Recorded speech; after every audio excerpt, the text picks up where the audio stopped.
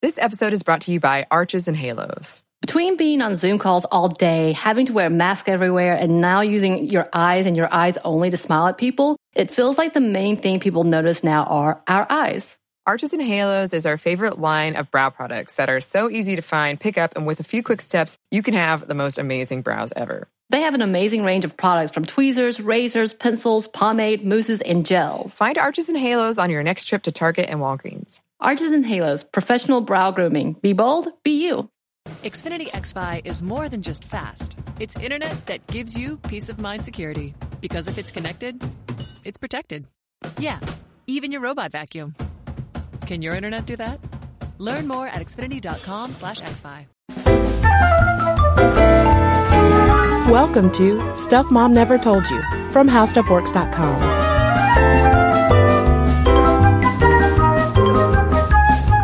Hello and welcome to the podcast. I'm Kristen. And I'm Caroline. And today's episode is on fast fashion, partly timed with the holiday shopping season when we are recording this episode. And I just realized, Caroline, now I'm feeling very self-conscious about what I'm wearing to the studio, because I'm probably head to toe in what could be considered fast fashion. Oh yeah? I'm wearing what nothing. What are some of your stores? Artisanal. Well, artisanal. I've got, right? Is that the opposite of fast fashion? Artisanal retail?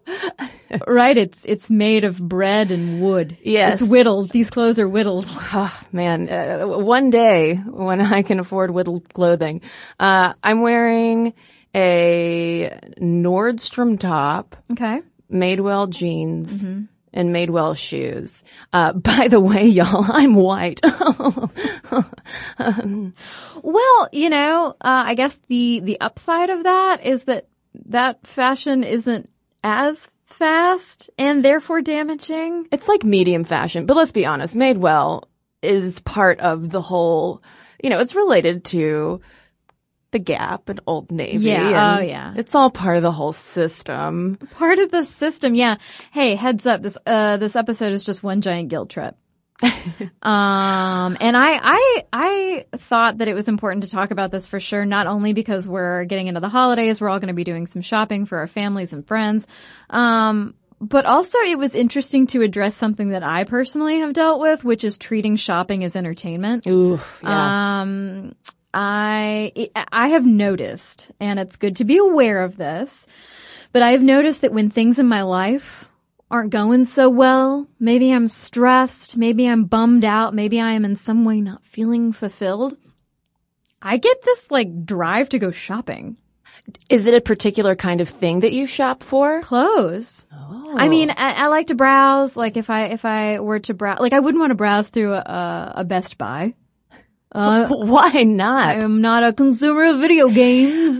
Listen, dishwashers, brand new dishwashers always make me feel top of the line. I am curious about the TVs that are curved, but not enough to want to go browse them. Right, because you wouldn't be able to buy one. Right. You wouldn't satisfy that urge. Right. And I mean, this is something too that we're going to talk about, that psychological and even neurological aspect of what drives us to go out and buy clothes made on the other side of the world that we just don't need and might even end up falling apart 3 days after we buy it. Oh, I've totally had cheap clothes fall apart on me.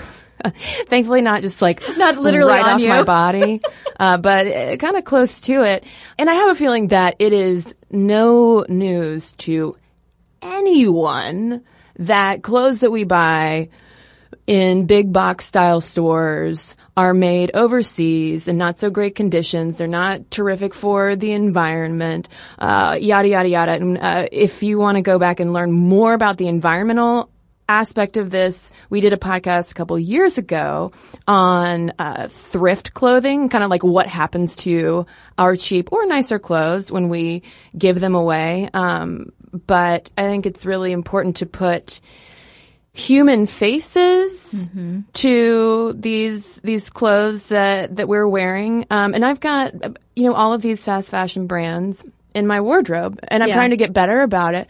But speaking to the Insta fulfillment that you're talking about, I do a similar thing, but with online shopping. And I will perhaps load up my cart, but I won't actually buy it. I'll just leave it there and then go away. Okay. But in terms of actually buying things, because I am a bit of a thrifty nickel, I notice, and y'all, there are studies to back this up, and I really think that this is what's happening. I tend to buy more, go into actual stores, because I hate doing that. I will go into actual stores most likely when I am ovulating. Really? Yeah, there are all sorts of studies about how women tend to shop more and dress up more, wear more makeup when they're ovulating because of all of the Evo bio reasons you would assume. Are we nesting? We're trying to land a man, honey. Well, we're trying to land a man and then build a nest out of all of those tattered H&M shirts that we've discarded. Yes. Put the baby here. I made an H&M nest. Put it right here. Well, speaking of H&M, let's dive into the fast fashion marketplace that a lot of y'all are probably familiar with. Brands like, of course, H&M, Zara, Uniqlo, Forever 21, all of these mass-produced clothes that are just churned out at an astonishing rate. Yeah, I was not aware of just how fast some of these stores turned over their inventory. Some of them are turning them over every day. Others, a couple times a week, as opposed to historically, more traditional fashion, which would turn over maybe once or twice a season, driven by weather demands. Oh, it's getting chilly. Let's put out the gloves and the coats. Or spring is coming. Let's get out our warm weather clothes. Now and our spring elbow gloves. That's a glove that you just put on your elbow. Yeah. Because you're wearing short sleeves. And you haven't moisturized throughout the winter, so you got ashy elbows. You need to put them on something soft. And even back in 2004, the Harvard Business Review was basically like, this is insane. They wrote that Zara defies most of the current conventional wisdom about how supply chains should be run. They said the company can design, produce, and deliver a new garment and put it on display in its stores worldwide in a mere 15 days. Such a pace is unheard of in the fashion business where designers typically spend months planning for the next season. It's really created this cycle in the fashion industry of these cheap, quickly mass-produced clothes are hitting stores, turning over really fast, so the shopper expects things to turn over really fast. More people are using shopping as entertainment, as we'll talk about in a little bit. They want to go into the store and be entertained / buy a lot of cheap clothes. Well, it's also the fact of being able to rip off runway designs at a really cheap price, and that's part of the really quick turnover that they're doing. And top fast fashion retailers have grown nearly 10% year over year for the past 5 years. They're part of a $1.2 trillion with a T dollar industry. And just the average price that we're spending on clothes every year in the U.S. has gone up so much. We're buying, upwards of like 60 garments per person every year. In 2014, the average U.S. household spent more than $1,700 on apparel. And Forever 21, of course, is a real cornerstone of this. Yeah, that empire alone employs 35,000 people, and in 2012, they earned $3.7 billion with a B dollars. That's a lot of graphic tees and trendy pants and fake leather jackets. I would only know that because I've recently been looking for a fake leather jacket and have been discouraged from searching the fast fashion retailers. Yeah, don't do it because it's also real obvious that it's... Oh, yeah. Oh, no, I don't want... Yeah. Mm-mm. Oh, is that a plastic jacket? Oh, that's Do nice. not stand near the bonfire. I just melt. Well, and are we going to get into, though, Forever 21's John 3:16, their Bible push, which I noticed pretty quickly when I was much younger and would frequent Forever 21 because I was much closer to 21. And you notice that they have Bible verses in their bags. And it's because the Korean family that started Forever 21, who are based in LA, are super duper Christian. Yes, they are. So it's kind of interesting to see this, the convergence of fashion and religion and money? Yeah, because Forever 21 is founded by super Christian people, but aren't necessarily treating all of their supply chain employees in the most Christian way, you would think. Yeah, exactly. And I mean, these fast fashion retailers, including Forever 21, are so successful partly because they're able to be so agile in this really changing industry and able to respond to trends so quickly. Like Kristen was saying, if a celebrity wears something one day, maybe 2 weeks later, you will see the same look on the shelves. And that really affects sort of the bottom line. I mean, Zara doesn't have the massive 50 to 70% markdowns that slower retailers like an Ann Taylor, where it seems like everything is always on sale. Those stores have to mark things down drastically just to move out that bulk of inventory once trends shift and people are like, I don't want to wear that plastic jacket this year. And Zara co-founder Amancio Ortega is recognized by Forbes, BT Dubs, as the world's richest retailer. And did you know Sweden's wealthiest person is this guy named Stefan Persson?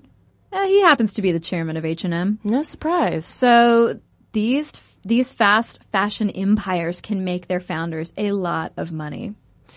And part of this whole conversation, too, is the fact that we're basically internet monsters now. Kristen was talking about doing her online shopping. But it's not just that. It's not just, oh, I love to shop online. It's our whole culture of existing online 24/7. We're following all of these fashion and culture influencers on places like Instagram. This was something that Dr. Warren Hausman, a Stanford management science and engineering professor, was talking about. He says that fast fashion is a business model tailor-made for the multi-channel, I want it now, internet-driven buyer of today. And honestly, a lot of that does tie into our human person neurology and psychology.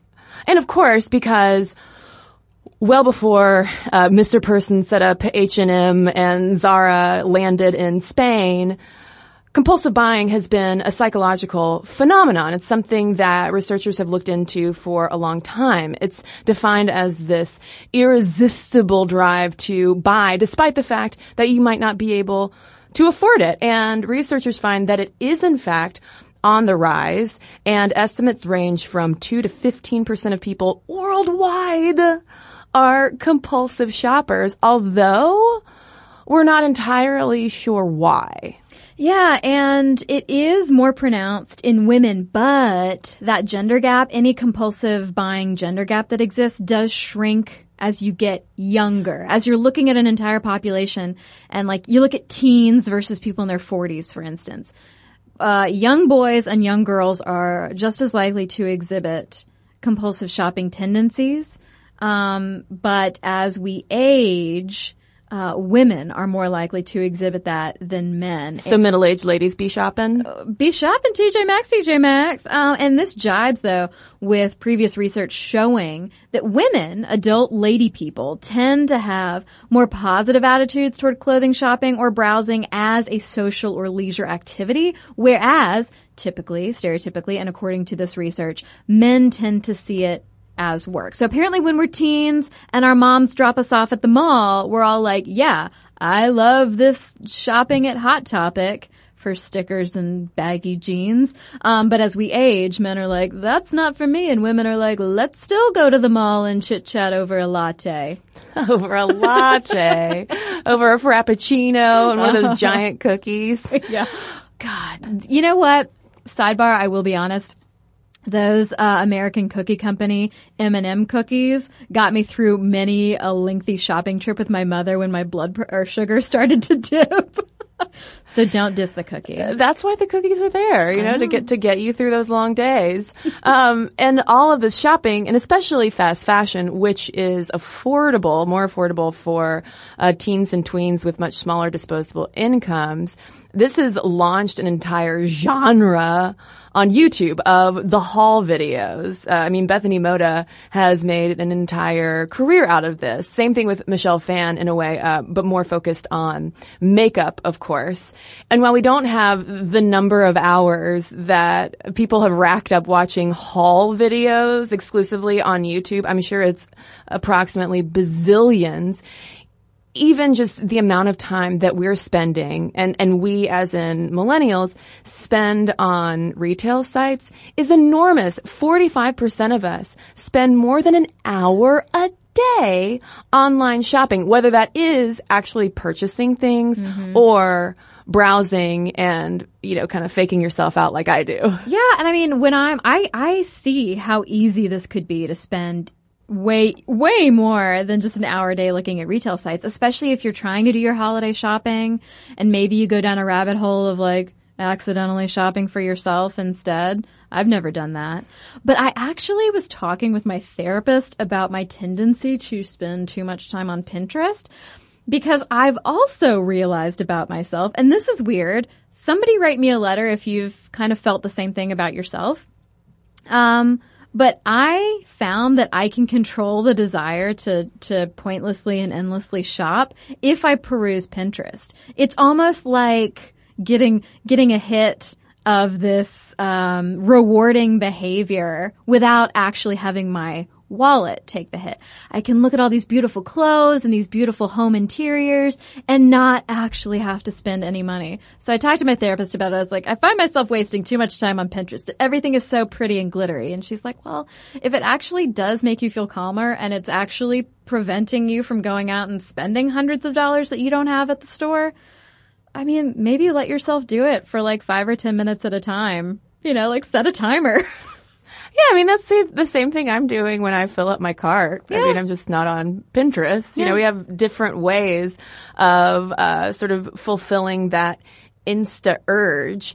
But when it comes to going through with compulsive shopping, research has linked it with compensating for identity and mood problems. So not surprising. Yeah. And we don't have a study in front of us looking at this, but just anecdotally, I do know among a couple of friends of mine who suffer from manic disorders, when their mania peaks, so does shopping. Right, exactly. And the study that we were looking at from the British Journal of Psychology in November 2005, as well as a March 2015 article in The Atlantic, talked about not only are people trying to compensate for these identity and mood issues, but if you, on top of that, have also internalized materialistic values. And that doesn't mean just I want new shoes or I feel better if I get a new dress. It's literally basing a lot of your validation and worldview on having and acquiring. That has been linked with generally lower well-being. So basically, all of these factors combined essentially means you need to have a little check-in with yourself. Things are not probably okay if you are compulsively shopping and your entire well-being is tied up with consuming. And it's super easy to internalize materialistic values. It might sound, we are not sitting here in a seat of judgment saying that. No. It's reminding me of being a kid and growing up in a low-income household, and brands were very, very, very important to me because I wanted to compensate for my real world situation when I was out of my lower income home and hanging out among higher income friends. I didn't want my clothes to show that. Yeah. And that is something that my mother in her late 60s still grapples with. She grew up as part of a poor military family. And even when she was a kid, same thing. Brand names were very, very important to her. But what's interesting is she's the oldest of 5. None of her other siblings feel that way. She was the oldest. I don't know. Sally's got to have those brand names, baby. Everybody's different. Everybody's different. That's exactly right. And Helga Dittmar, who wrote the essay in the British Journal of Psychology back in 2005, links our, seeking mood repair and improving our self-identity through material goods, all of this compulsive shopping, she links it to our culture's emphasis on consumer culture, which again makes total sense. Like, if we are driven to be good little capitalists and shop to our heart's content to feel better, then it makes sense that compulsive shopping, consumer culture, mood repair, it's all tied up together. And as April Lane Benson, who's a psychologist and author of To Buy or Not to Buy, writes, you might be having an existential crisis. Whoa, what? Yeah. What? Okay, Yeah. okay, break it down for me. Here we go. So Benson says, I think that it has something to do with the pace that we live our lives at and the paucity of time that so many of us spend in pursuits that really feed our souls. Shopping is a way that we search for ourselves and our place in the world. A lot of people conflate the search for self with the search for stuff. So those days that I'm feeling out of sorts and I'm like, maybe I can just pop into Anthropologie or Madewell and buy a new sweater that's just going to sit at the bottom of my closet again, and then in a year I'll remember that I have it. Perhaps I need to be looking more inward and figuring out what's really going on. Are you lonely? What's your existential crisis, Caroline? Yeah. Get out of that Anthropologie, or go to Anthropologie and ask a sales clerk. Yeah. Excuse me, I know I shouldn't be here, but Do you have, is deeper meaning on sale today? I'm looking for purpose. Do you have purpose in like a pink shade or anything? sure, but it's gonna cost you. Yeah, no because it's kidding. Anthropologie. Of course, too, our brains are playing a role in this because of our whole dopamine reward system. And researchers have looked at our brains on shopping. There was a 2007 study we were looking at, and they used fMRIs to look at shoppers' brains when they were just out looking for clothes, and when they spotted something that they really liked, when they were at Anthropologie, at the sale rack, and were like, oh my gosh, this is something that actually looks like it could fit a human body. I'll try it on. And it's on sale. What do you know? Their nucleus accumbens, or our pleasure center as it's nicknamed, lit up. Oh, and I know that feeling. Oh, yeah. Hello. Something in Anthropologie that fits, doesn't have too many ruffles, isn't Right. see-through, and Not too much ruching. ruching. But when that shopper saw the price of that minimally ruffled and ruched item, the medial prefrontal cortex weighed the decision, while the insula, which is your pain processor in the brain, reacted to the cost. You're literally being like, oh my God, it's beautiful, but it hurts. Everything is beautiful and everything hurts. That's like what wedding dress shopping was a lot like for me. Ooh, I bet. Yeah, that's like shopping on steroids. Talk about some hedonic competition, which is what the researchers refer to as that sort of cost-benefit analysis that your brain is instantly doing when you perhaps are experiencing some sticker shock. Yes. And so what does this have to do with fast fashion? Well, we get pleasure from a good bargain. Bargain shoppers out there, you ain't crazy. You're just responding to the natural and normal processes going on in your brain. I know I am. Thank you. Thank you for validating me.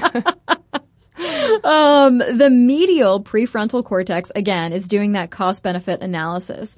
And Scott Rick, one of the study's authors, said that it seemed to be responsive, not necessarily to price alone or how much I like it, but that comparison of the two, that weighing, how much I like it compared to what you charge me for it. And I mean, hello, fast fashion and shopping the sales rack and using that to fulfill that need. Even if you're not like a clinically compulsive shopper, it still feels good to get a hit of that beautiful item, whether it's clothing or something like a vase, perhaps.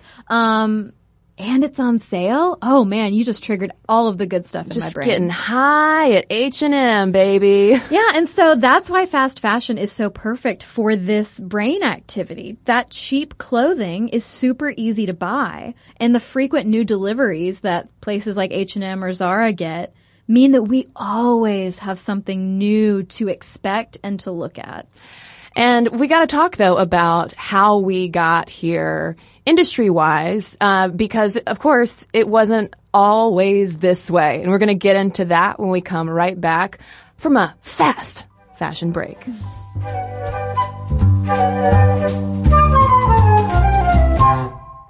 Got to tell you about Best Fiends. It's the game pretty much everybody's talking about. Morgan number 2 plays this sometimes before we start the show. You know, it really challenges your brain with the fun puzzles, but it's also a very casual game, so it won't stress you out, which is perfect these days, right? What's great is you can use the game as a way to connect with your friends and your family, all while social distancing. The game is so much more than your average mobile puzzle game.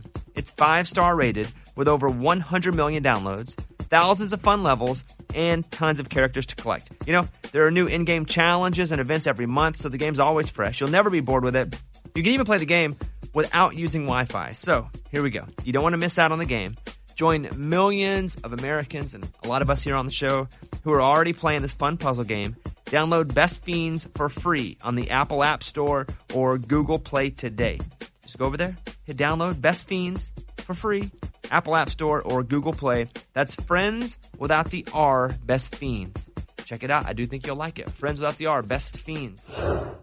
This episode of Stuff Mom Never Told You is brought to you by HelloFresh. Get fresh, pre-measured ingredients and mouth-watering seasonal recipes delivered right to your door with HelloFresh, America's #1 meal kit. HelloFresh lets you skip those trips to the grocery store and makes home cooking fun, easy, and affordable. And while we're under a quarantine, I will say HelloFresh has so many recipes. It's been wonderful because it gets me out of my rut and I'm able to try new recipes instead of my same old, same old. And they offer contactless delivery to your doorstep for easy home cooking with the family, so you don't have to have those stressful meal planning and grocery store trips. Even better, HelloFresh's pre-portioned ingredients means there's less prep for you and less food waste. So if you're ready to try some of the delicious food from HelloFresh, go to HelloFresh.com/momstuff80 and use code MOMSTUFF80 to get a total of $80 off, including free shipping on your first box. That's HelloFresh.com/momstuff80 and use code MOMSTUFF80 to get a total of $80 off and free shipping on your first box. Additional restrictions apply. Please visit HelloFresh.com for more details.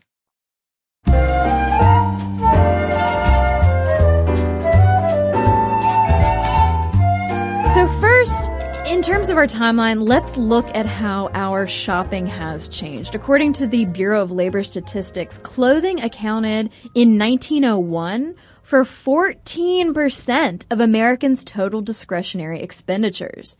By 1960, that had fallen to 10.4%.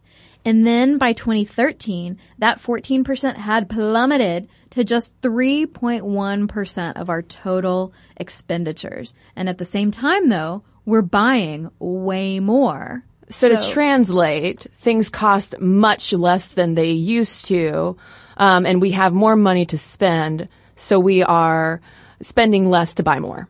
Yeah, exactly. So, all right, pre-19th century, basically you, Kristen. Oh, hello. You have a sheep. Oh, good. Yes, and you cuddle with the sheep and you love it, and then you shear it to get its wool, and you make a sweater. I've skipped some steps.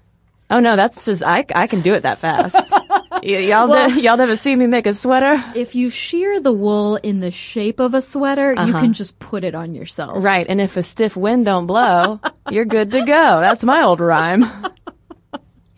That's what everybody was saying before the Industrial Revolution. You know? Just shear a sweater-sized patch of wool. And if ye old wind don't blow. Yeah, I think there are actually some old folk songs along those lines. But, all right, as you might expect, with the Industrial Revolution also comes faster fashion.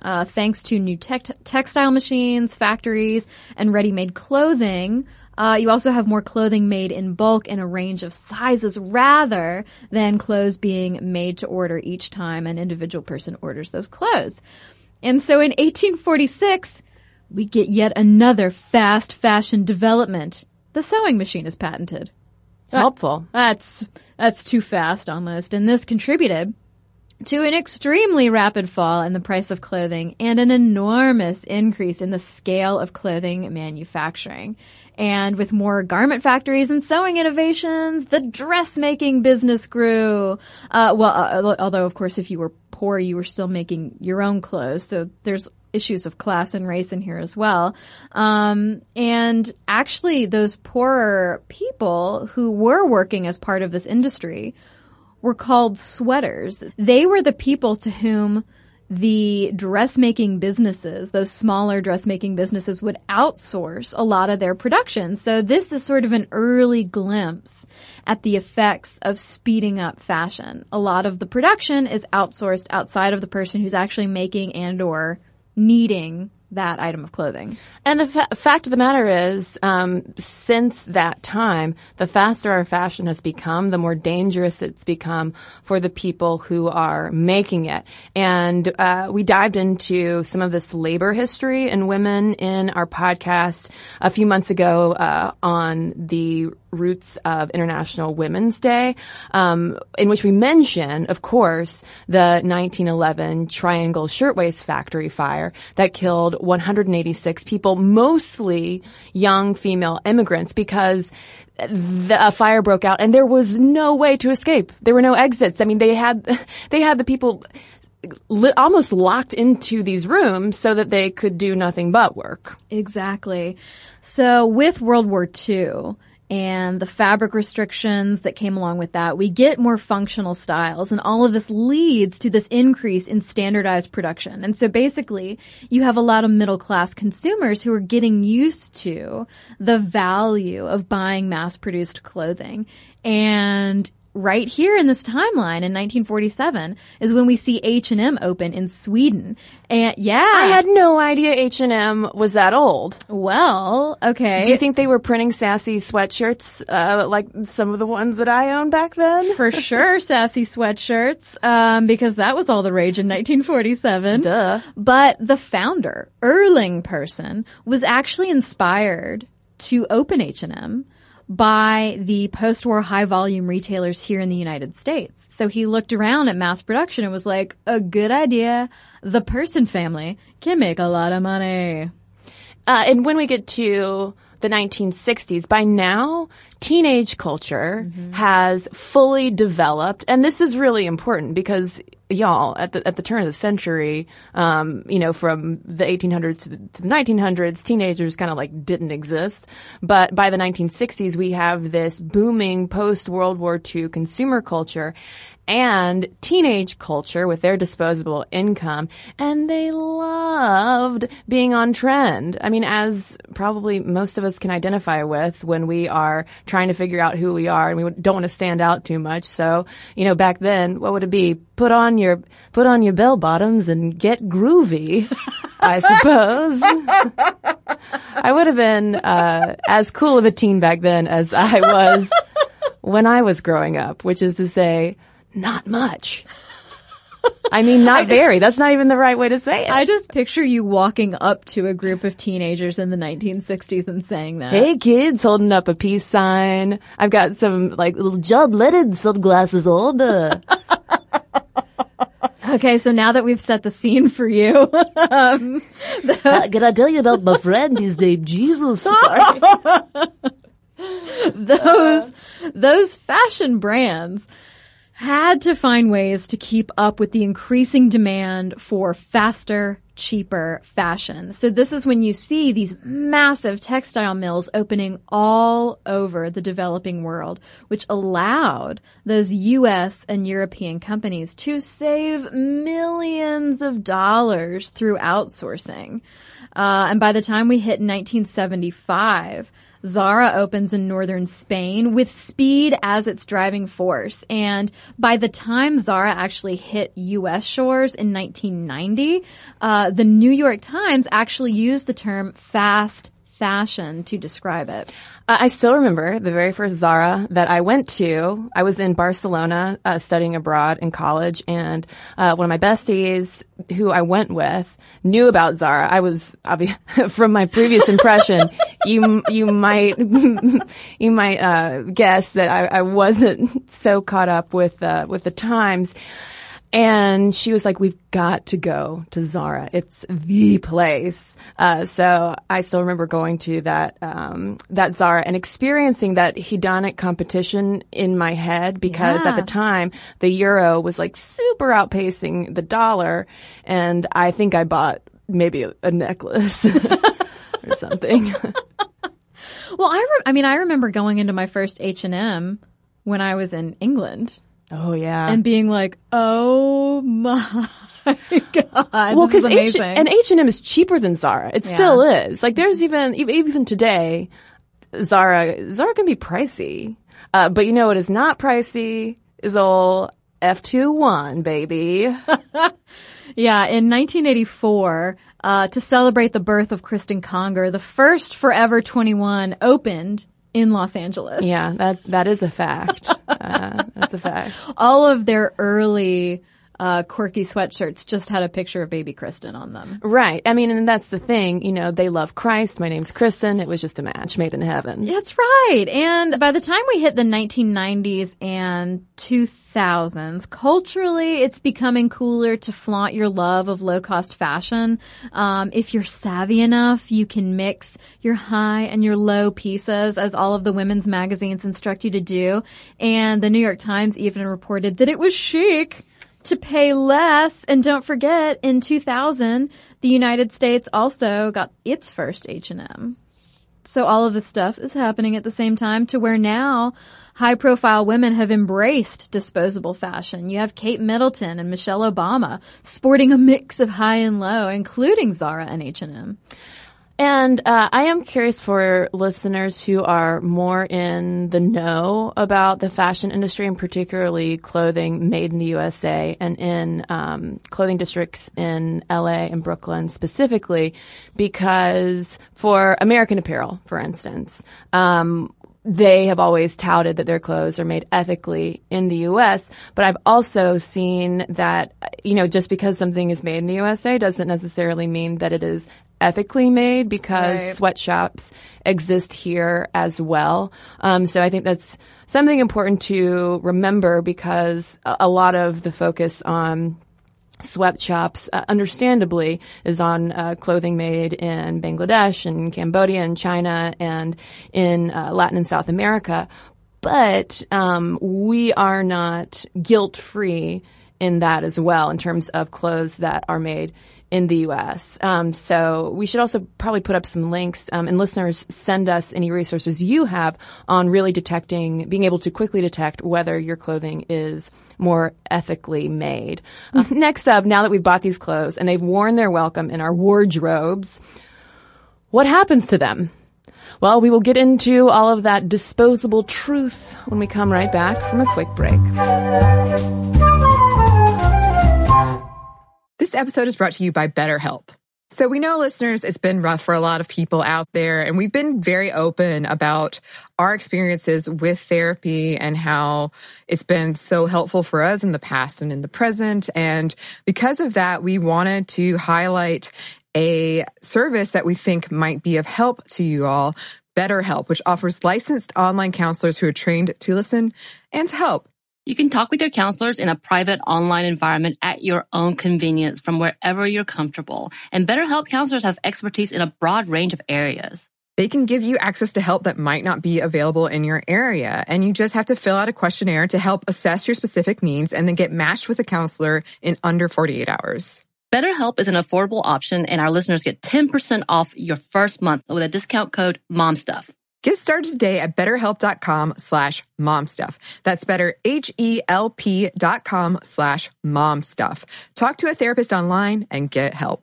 This episode is brought to you by Chinet. The Chinet brand provides premium disposable tableware to celebrate moments of togetherness. Yes, and right now that is more important than ever, especially when we're all apart. So recently I had a group and we had a socially distanced barbecue where the host drew out circles and chalk that were 6 feet apart. And everyone showed up with their own chairs and beverages. And it was really convenient to have disposable products. And we just had a lovely conversation.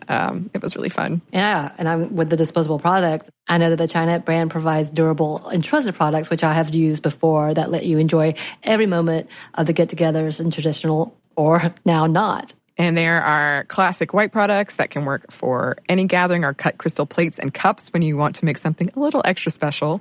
Disposable tableware keeps things simple and cleanup easy. Chinet products are available wherever you buy groceries, including delivery or pickup.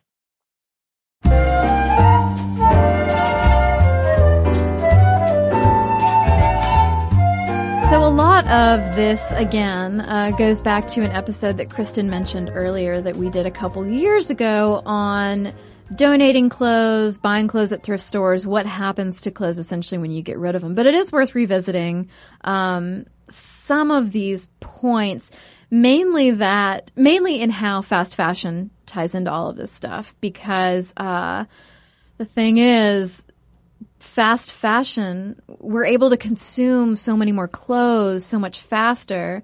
And then when they start to disintegrate, or we've moved on to the next fast fashion trend, we a lot of the times donate our clothes. We feel good about ourselves. Oh, see, I didn't throw this into a landfill. But unfortunately, what that means is that charities and secondhand stores, places like a Goodwill for a big name, have to work that much harder and faster to dig through those massive piles of clothes to find the stuff that's actually sellable, the stuff that they can actually make money on that's not just disintegrating. Yeah, I mean, and that's why if you go to a secondhand store to sell your clothes, they don't want your H&M and Forever 21 at all, because we all know the quality or lack thereof with which it was made, and also the accessibility of it. So what happens is that charities sell only 20% of the clothing donations that they receive. And so after that, the clothes that are unused and unwanted will be either sent to be made into auto shop rags and building insulation and carpet padding, things like that. Or they will be sent in bulk to African and Central American countries, especially developing countries. So they end up wearing our snarky H&M sweatshirts. Well, but the focus of a lot of articles that we read about this was like, yeah, sure, a lot of these clothes get sent overseas, and flood these clothing and textile markets in African and Central American countries.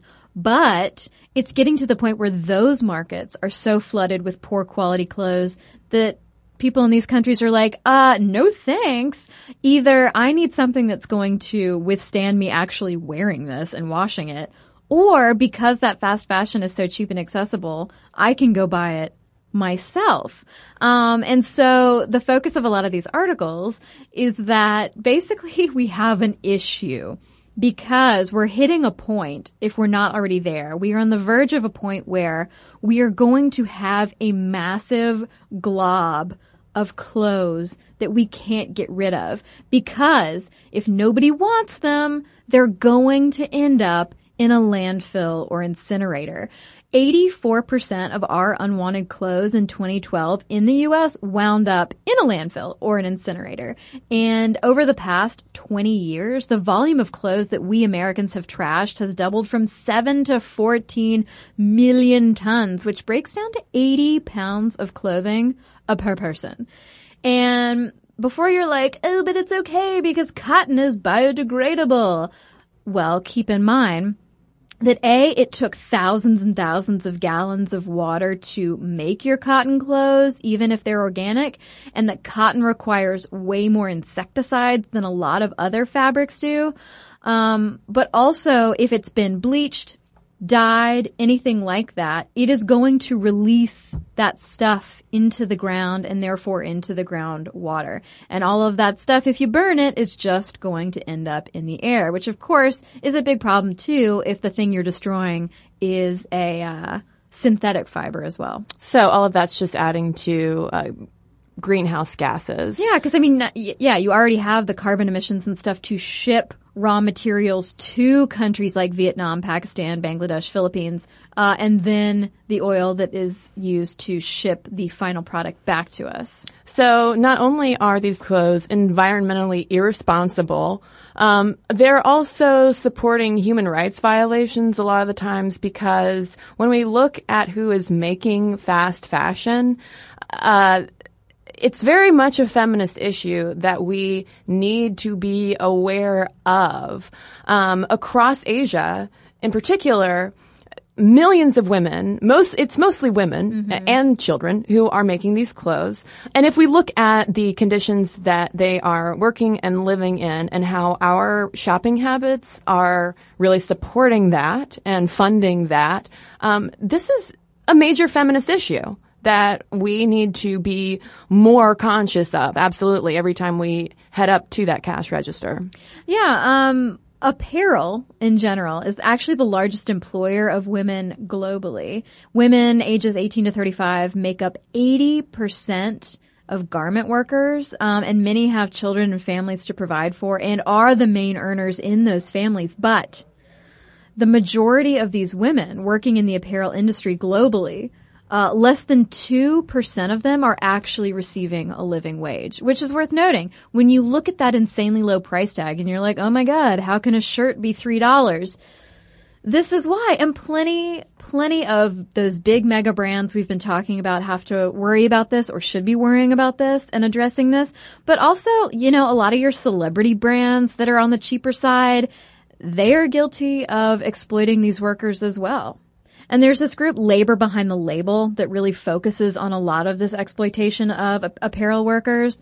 And they found that poor ventilation and heat, lack of access to water, overwork, and chemical exposure in factories in Cambodia in particular have led to frequent fainting and malnutrition among the workers, and 90% of them are female. Since 2011, they wrote, 1,500 to 2,000 factory workers have fainted each year, often in groups of 100 at a time. And in 2012, worldwide attention was focused on this. We were kind of, shaken out of our retail slumber due to the collapse of the Rana Plaza factory in Bangladesh, where 1,129 people were killed when the factory crumbled, 80% of whom were women, along with a number of children. And while you have a number of household brands stepping up in response to that saying, we're going to do better, it hasn't necessarily gotten better because, take H&M, for instance. We were really harping on H&M, and I feel like I should go home and burn all of my H&M clothes, although I shouldn't because that'll release all the methane gases into the atmosphere. I'm supposed to cut them up to make the nest for my baby. Right. There we go. Get with it. So, in our Empowertizing episode a few weeks back, talking about how, feminism has been co-opted by brands to make us feel better about these kinds of purchases that we're making. And H&M, this past winter came out with, an ad campaign featuring, trans models, women of color, women of all shapes and sizes, a very diverse range that you rarely see, in a commercial. And it received a lot of praise for it.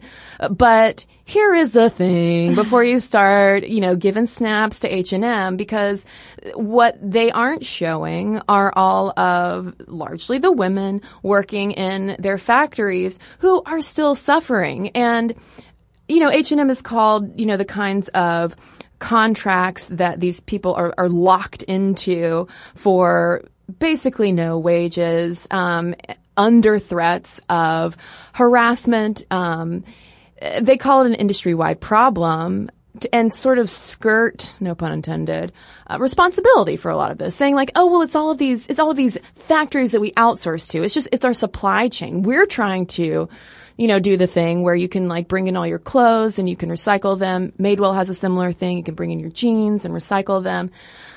But the fact of the matter is, a lot of those women are suffering daily sexual harassment, pregnancy discrimination, and just unconscionable living conditions because of this.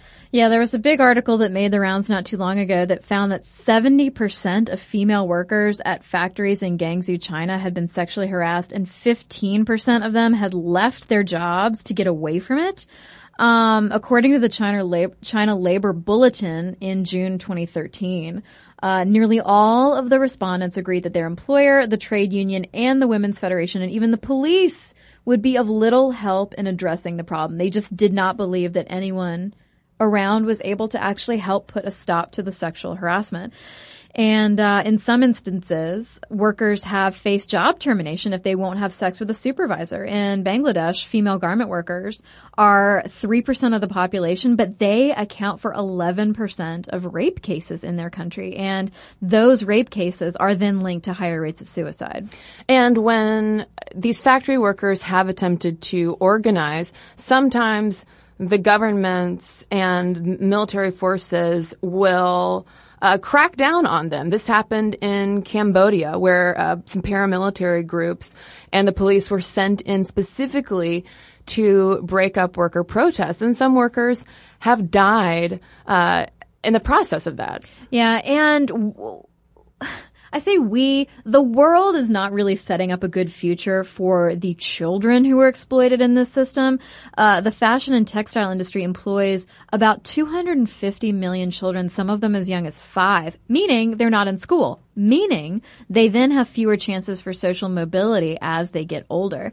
And that Labor Behind the Label group points out that an educated girl will reinvest 90% of her future income in her family and in turn her community. And they talk about how therefore putting these girls in schools rather than in factories is really an investment in the future. But of course it can be hard to see that when you just need everyone in your family, all hands on deck to be making money to support you. Well, and certainly these factories are not literally investing in the future as in reproduction. There was a series of reports that came out earlier in 2016 from the Asia Floor Wage Alliance that interviewed a number of women in H&M's supplier factories in Cambodia and India.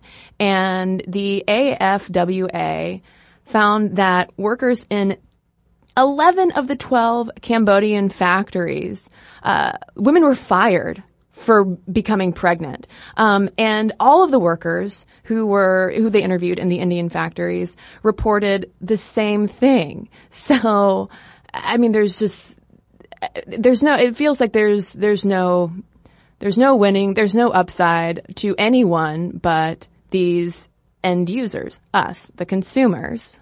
Well, so what are our options? Well, I think that public nudity just needs to become okay. It's not like we don't see enough on HBO, am I right? So you're telling me that I need to get a grip and cut out using shopping as therapy or entertainment. Listen, if you're on Pinterest, whatever, that's fine. Yeah. You're not hurting anyone by going on Pinterest. Right. Okay. It's about obviously like what you are consuming. And I am as guilty of this as anyone else, you know, and it's hard to say this too when you don't make a lot of cash, when you need a bargain. Right. And a lot of people do get around this, through thrifting or making their own clothes when possible, when you have the time and the resources to be able to do that. So one way to go about it is to try to take more of a Michael Pollan approach to it. You know, he's the guy who said, eat food, not too much, mostly plants. And that's a good dietary rule to live by.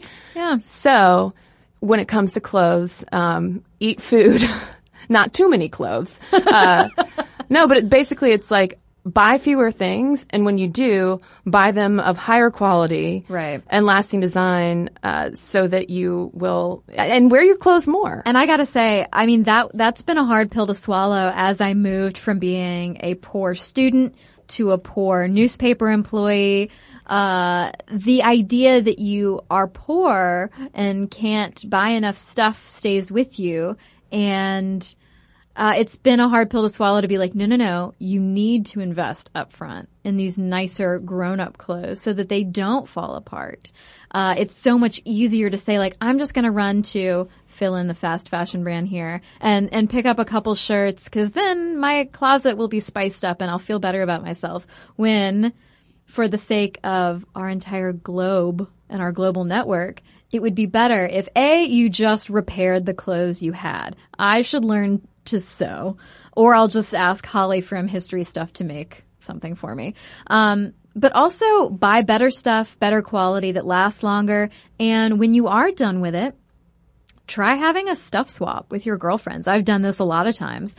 Get some women together with some mimosas, trade clothes, and anything that's left over, take it to a domestic violence shelter. I've taken old bridesmaids' dresses to prom dress charities to give to high school girls who can't afford to get a prom dress. Oh, there's also the Dress for Success style charities where you can drop off more of your office wear that will be donated to women to help them go on job interviews and find employment. And the thing is, though, Caroline, with all of this, it is still, I mean, if I were sitting here listening to this as my mom, maybe when she was my age, and I don't know how much money my parents had when they were my age, but still, from my perspective, she's a mother of 5, doesn't have much money. You're telling her to go to where, like go buy some $200 jeans. Like, seriously? Like, that's the part, the bridge I don't know how to gap. And it's a similar kind of issue. Speaking of Michael Pollan, it's the same kind of thing with food where we have made cheap, unhealthy stuff more affordable and available, and available than the stuff that actually sustains us. So in the same way that we have food deserts, and McDonald's dollar menus that are really the only accessible thing to, say, a lot of low-income single moms, you have similar situations with our clothes as well. Yeah. So it's like if you have the money, of course, like, shop ethically, but it's one that's affecting one sliver of the population. Right.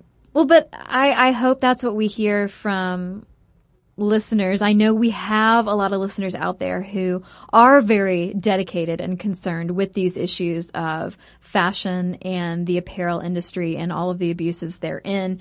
So maybe there are people out there who can help tell us and give us some ideas at how to bridge that gap.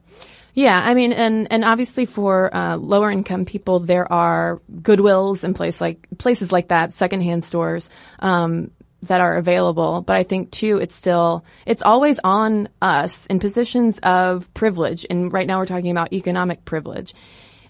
It's on us to do what we can to do the most for people who are disenfranchised, and part of that is clothing that we have to put on every day in order to go out and live in the world. And it's not just about the people who are in our own backyards, but also the people who we will never see, and probably whose voices we will never hear, who are in those factories making the clothes. So listeners, help us out. What do we do? Honestly, what do we do? And what are some things that we can do, especially during the holiday season, to start making an impact in terms of this? momstuff@howstuffworks.com is our email address. You can also tweet the podcast at momstuffpodcast. You can tweet, though, Caroline and me personally if you like. I'm at Kristen Conger. I'm at the Caroline Irv. And we've got a couple of messages to share with you right now.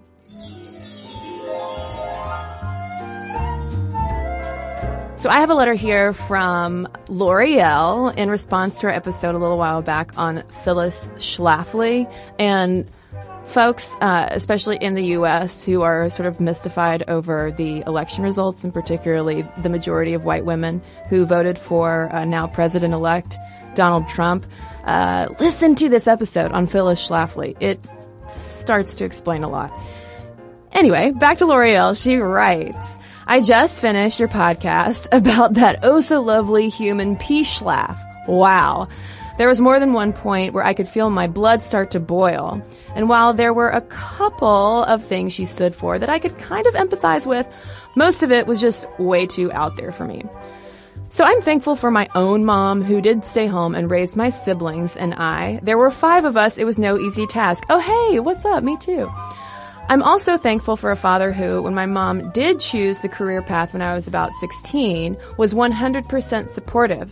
Never did my dad allude to sentiments of how a woman's place is in the home and the man's place is in the workforce, and the two should never mix, blah, blah, blah. Whatever my mother wanted to do in home or outside, he's always been her biggest fan. When she had to go to work, he was always home cooking dinner, getting the kids ready for bed, cleaning and doing all of those quote-unquote mom jobs because he genuinely wanted to help my mom with the things she felt were important to give her children a happy home. I consider myself a feminist, but I don't think there's anything wrong with women wanting to stay home with their children. It's a noble thing. That's the one thing I would say that I somewhat agree with P. Schlafs on, but only to an extent. Personally, having children terrifies me. So those women who choose to stay home with their kids instead of working, I applaud you. It isn't easy work. I also think if a woman wants to have a career and children, it's a great option as well. But it is so individual and each woman has a different path to take. Amen. For some women, it works to be in the home exclusively with the kids and they love it. And for others, it doesn't work. And the careers are the path they choose. Both are noble endeavors, in my opinion, and both have the potential to influence people for the better. I would love to hear your thoughts and opinions about women who choose to stay home. Is it anti-feminist? Well, in a short answer, no. And she goes on to ask whether a woman can be a feminist and also choose to be at home with her children. Absolutely. And L'Oreal, thank you so much for sharing this email. And also just to let a lot of listeners know that we have heard that request for an episode on stay-at-home moms from a lot of you. So it is something that we are planning to tackle in the future. So thanks a lot. I have a letter here from Lyndon in response to our sharing economy and Uber privilege episode. Lyndon says, something interesting to consider in regard to these sharing economy services is how they work for people with disabilities. Something interesting to note, which I know from listening to Simi Linton talk, is how Uber has impacted the movement to increase the availability of accessible taxis in New York particularly. While they're making some forward progress, at least in certain cities, services such as Uber are generally not that disability accessible. Since drivers are using their own cars, they are less likely to be accessible vehicles, and many of the programs to increase accessibility are voluntary, so drivers don't have to participate in them. Similarly, services like Airbnb create issues because there's no requirement for units to be accessible or have accessibility features such as traditional hotels would have. While a host cannot turn down a renter because of disability, the mere fact that units are not required to be accessible limits the number of options for renters with physical disabilities. Not all hosts provide accurate information about unit accessibility either. For example, I rented a unit without any way of knowing there was a set of steep and narrow stairs leading up. While this was hard on my body for many reasons, I was able to manage the stairs, but I wondered what would have happened had I not been able to. I should note the positives for sharing economy services for people with disabilities as well, such as the ability with services such as TaskRabbit to have assistance with a wide variety of tasks as needed. I just wanted to mention another often marginalized group who we often forget to consider when we discuss how we interact with various parts of our world. Keep up the amazing work, and Lyndon, thank you for providing us with the amazing perspective. And thanks to everyone who's written into us. momstuff@howstuffworks.com is our email address. And speaking of emails, shameless self-promotion alert, I've started a tiny letter in response to all of the post-election awfulness called the Do Better Dispatch. And if you're interested in checking that out and subscribing, you can head to tinyletter.com/Kristen. And I spell my name Kristen. And for Stuff Mom Never Told You, social media, videos, and podcasts with our sources so you can learn even more about fast fashion, head on over to stuffmomnevertoldyou.com. For more on this and thousands of other topics, visit howstuffworks.com.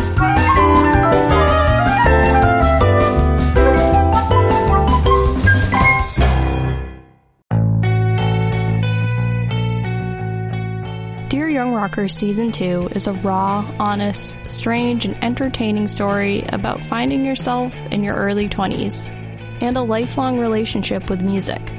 It's hosted by me, Chelsea Urson, and is executive produced by Jake Brennan of Disgraceland. Dear Young Rocker comes to you from Double Elvis Productions and iHeartRadio. Listen to Dear Young Rocker on the iHeartRadio app, Apple Podcasts, or wherever you get your podcasts. Hi, I'm Amy Nelson. And I'm Sam Edis. We're the hosts of iHeart's newest podcast, What's Her Story with Sam and Amy. We both have our own businesses, and between us, we have 7 children. And since the moment we met, we've been sharing our stories with each other. The thing is, we all know the stories of industry titans like Bezos and Jobs, but the stories of women, they remain incomplete. We ask questions no one else even touches. We are not afraid to get personal. So listen to What's Her Story with Sam and Amy on the iHeartRadio app, Apple Podcasts, or wherever you listen to podcasts.